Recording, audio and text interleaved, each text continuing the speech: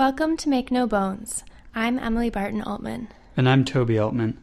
Make No Bones is a podcast about poets and poetry.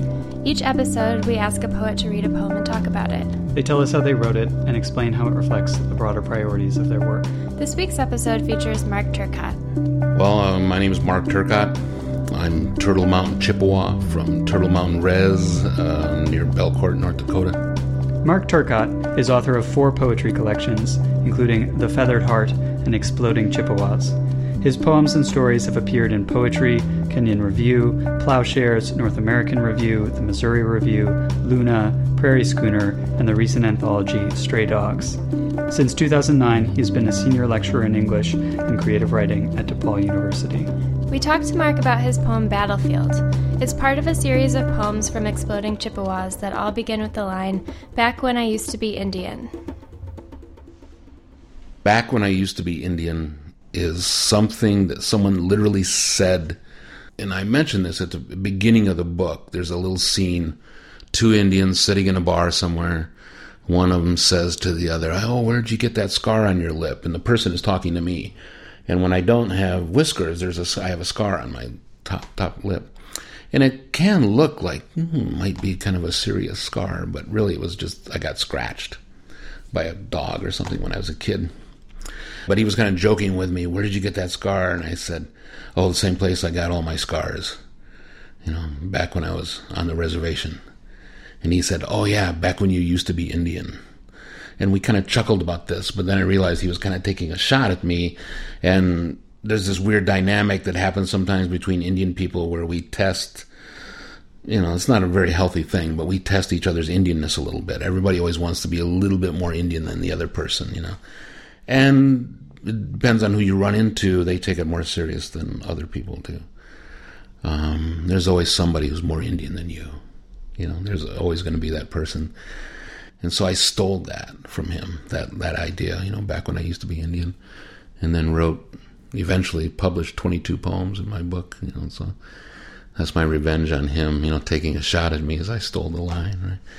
And it's about this dynamic, and I've had other Native people who understand right away what I'm talking about, but it's just this idea of back when I used to be what I am. Because am I always that thing? Are we always wholly ourselves? And I spent a lot of my life, I wasn't denying my Indianness, but I would let people think that I just had a good tan, And I often had to fight stuff, kind of keep quiet about things because there was a lot of prejudice, a lot of bigotry, and in the late 60s and into the 70s that I ran into. The AIM movement was going on, the American Indian movement was happening, and it was on TV. And I stayed quiet through a lot of that, except among people who really knew, And of course, I lived with my mother, who was very white, and my sister, who was very white, so it was fairly easy to assume, that I was white as well. But later, almost immediately, like when I hit 13, I just all of a sudden started letting my hair grow, and I was scribbling things on my jeans like America, love it or give it back, and Red Power, and I just turned into this sort of radical, I don't know how, Indian in the middle of this little white world of lower, around Lansing, Michigan, this community that I lived in. So I pursued it without any real guidance, my so-called Indianness.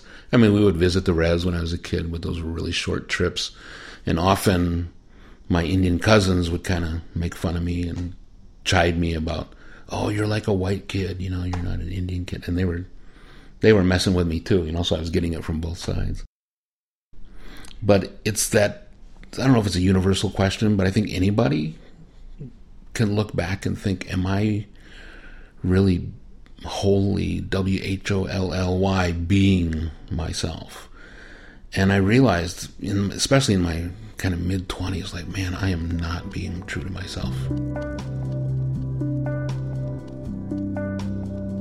I was in, by the time I was in my 20s, I was trying very hard not to be an artist, not to think like an artist, not to have that POV,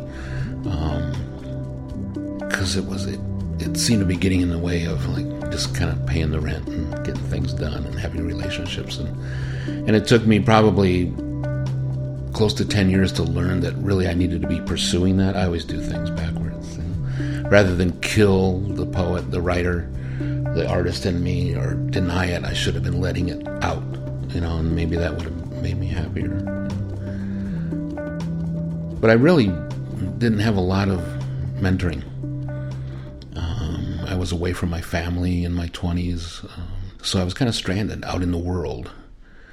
And in a lot of ways it was good for me, and in a lot of ways it was hard because I was away from any kind of support system. Not that my familial support system was very supportive, but just often kind of a loner out in the world. And sometimes that also allows you to kind of recreate yourself a little bit and it's easy to get away from yourself.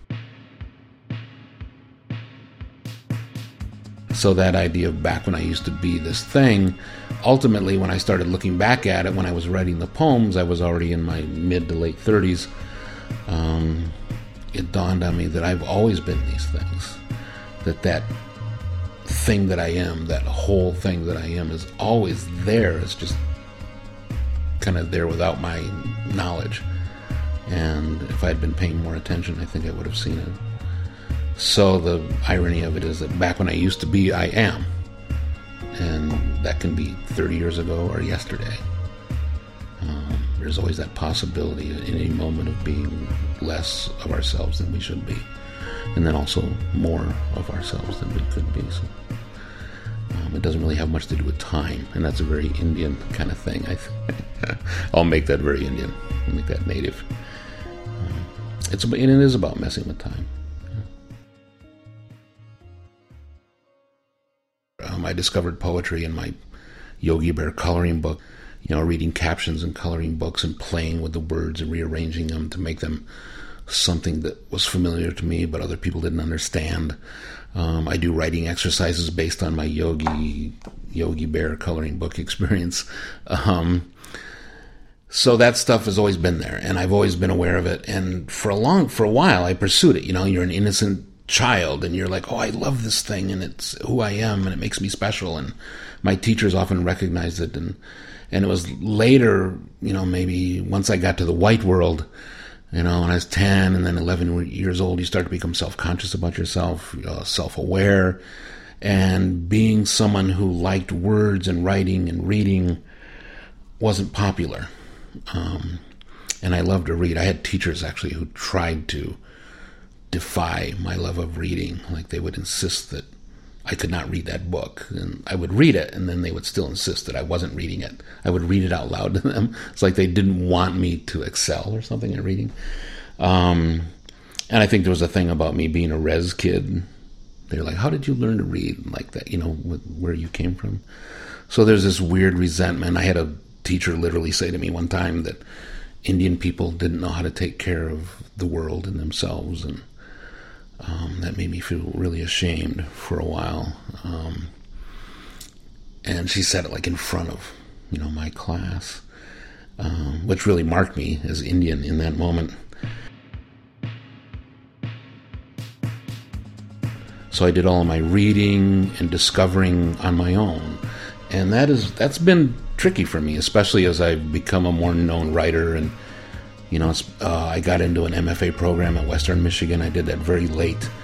And I walked into these rooms where people were talking a language about poetry, even though I had books of poetry and I had awards and I was making part of my living reading my own work and talking about my own work in universities all over the country.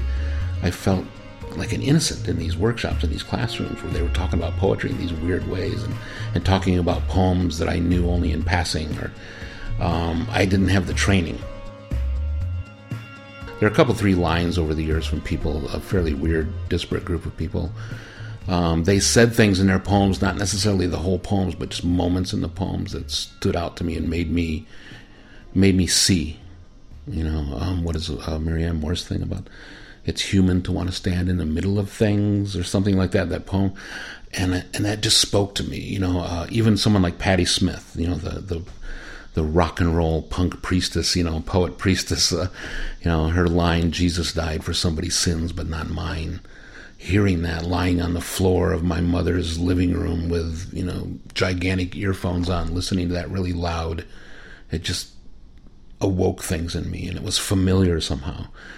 And that's what I got from books. I would read lines in books, a really also disparate, very diverse bunch of writers, and just moments in those books would speak to me. So I felt like I had this other life that was kind of secret, from my regular life. I played football and I smoked dope, and I wasn't really a peer pressure person, but I liked having friends. I was social, and it wasn't very social. I couldn't find anybody to share my passions with until later, when I spent one drunken year in college in the late 70s. Then I started running, there are people who read and like poetry, and they're not shy about it, and they don't hide it, So it's all that stuff about not being your, that narrative that moment in your narrative that always shows up over and over again about not really realizing yourself, or letting yourself realize yourself, I guess. I think when you're a writer or an artist, you're someone who pays attention. It's just innate. It's what you're born with. So I think we're paying attention early on and absorbing, and absorbing is a really good word for this stuff. And then retaining is the important thing. And we're also dramatic, that we see everything. I don't know about you. I've gotten to the point where I can walk down the street and see more than one POV if I decide to hand myself over to that kind of weirdness, that artisticness. And I think that's important, and it becomes second nature. Maybe it's a little bit of my Ojibwe or Chippewa thinking, but rather than thinking that I enter into the world and then translate the world as poetry, I feel like I enter into the world and perceive the world as poetry. The poetry is already there, and it's just a matter of recognizing it, acknowledging it, seeing it. Once you do that, then you get to add your own little weird poetry twist to it, I guess, which makes your perception different than mine, and your perception different than mine, etc. This piece is called Battlefield, and it's from my book, Exploding Chippewas. It was originally dedicated to my sister Jackie, who now has passed. When I first started thinking about this poem, I was remembering her kind of chubby little pink legs and her white stockings and her little blue sneakers. And I was going to write about that. And then panoramically, the image just blew up for me so that I'm standing looking at both of us. And that's kind of how this stuff happens for me. Her little socks and her shoes and everything are there, but in the larger image, like when I go to that space, I suddenly see everything. I see the street, and I see me, and I see the sky, and I see the distant hills, and I hear things, and it all starts to fill in. Battlefield. Back when I used to be Indian, I am standing outside the pool hall with my sister.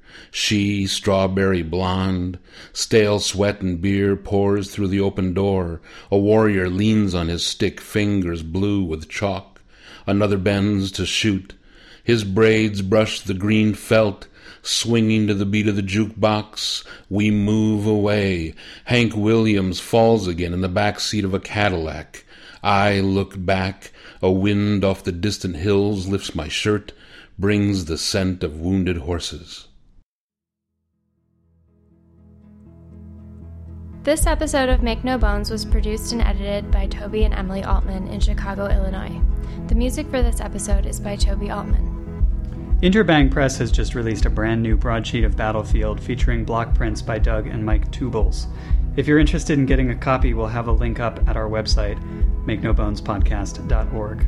And while you're there, you can find all of our old episodes. If you like what we do, you can follow us on Twitter and Facebook and rate us on iTunes.